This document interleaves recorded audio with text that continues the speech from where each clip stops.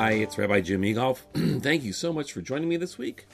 Well, it's been a historic week in the Middle East, and I wanted to take a few moments to talk about the situation in Egypt, the situation in the Middle East in general, and believe it or not, how it actually ties into our Torah portion this week. I'd love to hear what you think as well. You can always email me at rav, as in Victor, JIM, at AOL.com, or you can call me at 610-624-3441. Shalom.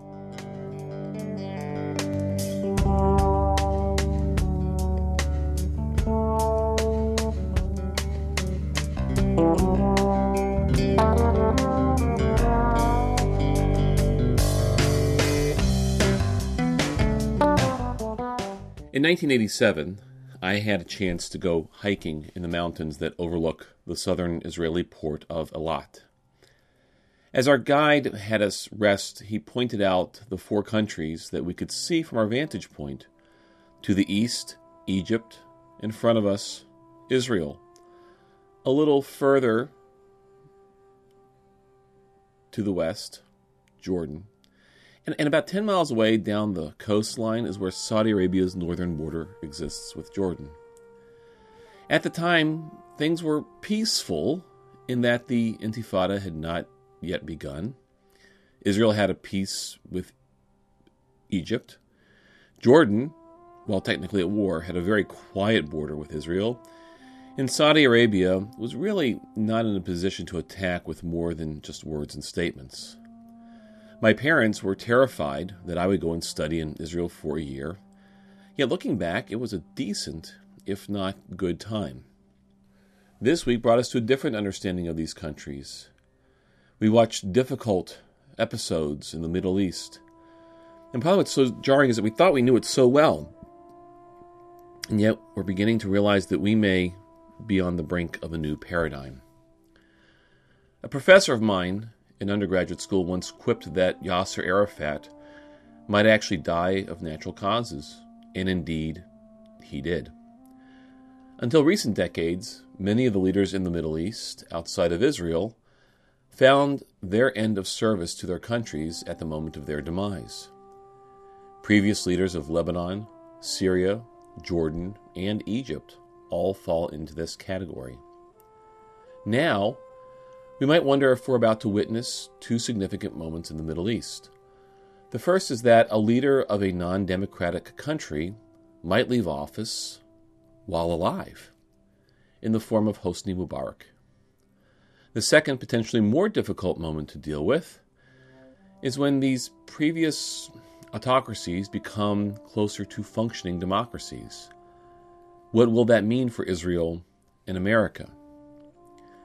Though the idea of shifting a paradigm is not something new to this region, we got it started. We had a bit of a hand in how the perspectives on the world shift. And it starts in our Torah portion this evening with the shifting of the focus of the importance of God in our religion and where God actually resides. My favorite line in the opening verses of the Torah, Parshat Truma tonight, are, "Make for me a sanctuary that I may dwell among you." Usually, when we build something of a religious nature, the idea is that it becomes a or the center of worship and a or the center of importance. While the tabernacle became the center of worship, God focuses not upon the structure, rather, the intent of having a center of worship for the community is only so that God may rest, dwell, and exist among, and you could possibly interpret it within the people.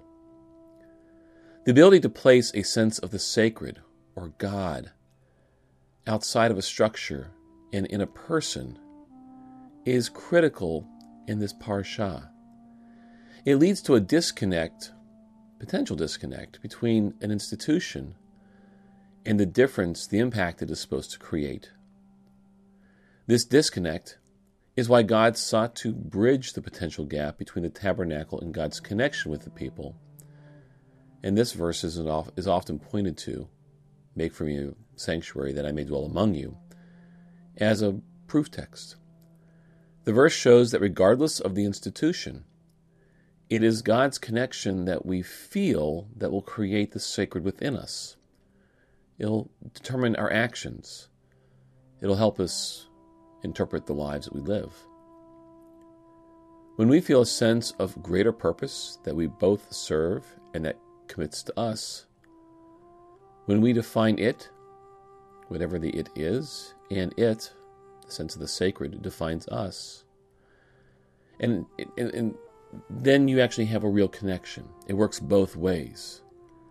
And without it working both ways, where we affect the greater purpose, and the greater purpose has an impact upon us, then a sense of a sacred connection begins to break down.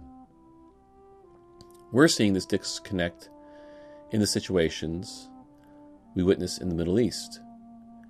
And while we have grown used to having Arab governments be disconnected from their populations, the days when this was acceptable or survivable may be growing short.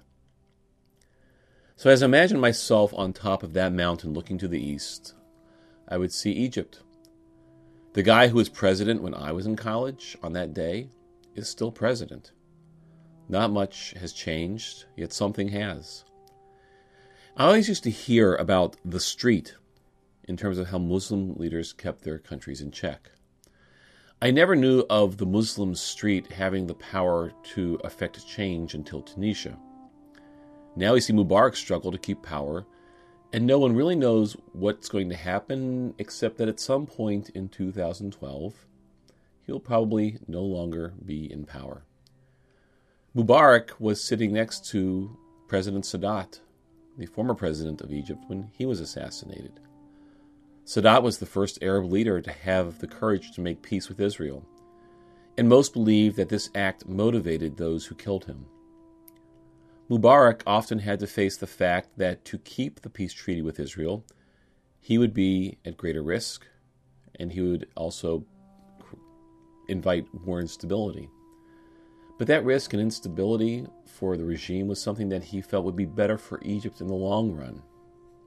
The peace treaty, though good at certain times and bad at others, led to some trust, some peace, a few bad incidents. And Israel felt that it could trust Egypt to the point that this past week Israel allowed Egyptian troops to move into the Sinai in violation of the peace treaty that was signed over 30 years ago. 30 plus years of peace kept by Sadat and then Mubarak. Granted, Mubarak's downfall will not be peace with Israel, but how he maintained peace and order at home. While Mubarak could be considered a competent international leader, that did not mean that he actually listened to his people. He himself seems to have become something of a tabernacle. But the purpose of a tabernacle is to make sure that a sense of purpose and sacred dwells among the people. In the Torah, we would call this God. In Egypt, they might call it the ideals of freedom, democracy, or liberty. It is a sense of these things missing in Egypt that now leads to the crisis we witness. Regardless of how noble or courageous Mubarak was in the international scene, at this point it is his government's lack of dwelling among the people, of being felt as empowering, that brought us to the past few weeks. The other question that we need to consider is whether or not this is good for Israel and or America. At this moment, I think few know the answer to this question, so I apologize in advance for the on the one hand and on the other hand answer, but here it goes. On the one hand, potentially we could see an end to the leadership we have grown accustomed to dealing with in Jordan, Egypt, and the entire Middle East. While our country is known for its proclaimed desire to see democracy spread throughout the world, dealing with actual democracies sometimes proves messier than we would like. An autocrat can tell you what his country will do. A democratic leader can usually, at best, tell you what his or her country might be inclined to do. We could see a dramatic shift in these countries if the sentiments of those on the streets who are opposed to Israel or the United States have those views expressed through economic, diplomatic, or military action. On the other, somewhat longer view hand, this could be good. While Jordan and Egypt have peace treaties with Israel, it's much different to have those treaties and agreements lived and acted upon by the inhabitants of a country. I believe that any democracy that makes a treaty with Israel will be a better and potentially stronger understanding when it's made with those governments whose citizenry deems the governments as legitimate.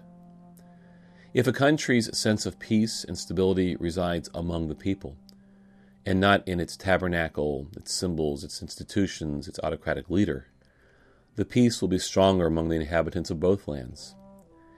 And while some might point to a Turkey and the anger expressed after the raid on the flotilla off the coast of Gaza as a potential downside of a Muslim democracy, it was that same democracy that sent assistance to Israel when the Carmel fires broke out last December.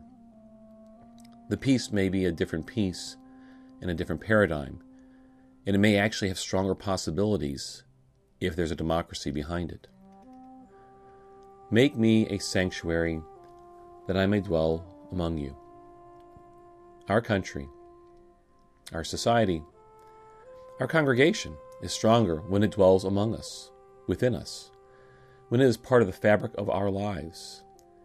It is not just that it serves us, it is also that by our actions we serve it in a variety of different ways. My hope is that another tour group one day stands on that same mountain I stood on, looks out to the 4 countries that surround that point over a lot, and may they see 4 countries whose people know democracy, peace, prosperity, and hope. Then shall we be able to proclaim to each other, regardless of our religion or country, God dwells among us, and both God and we have blessed each other with peace. Shalom.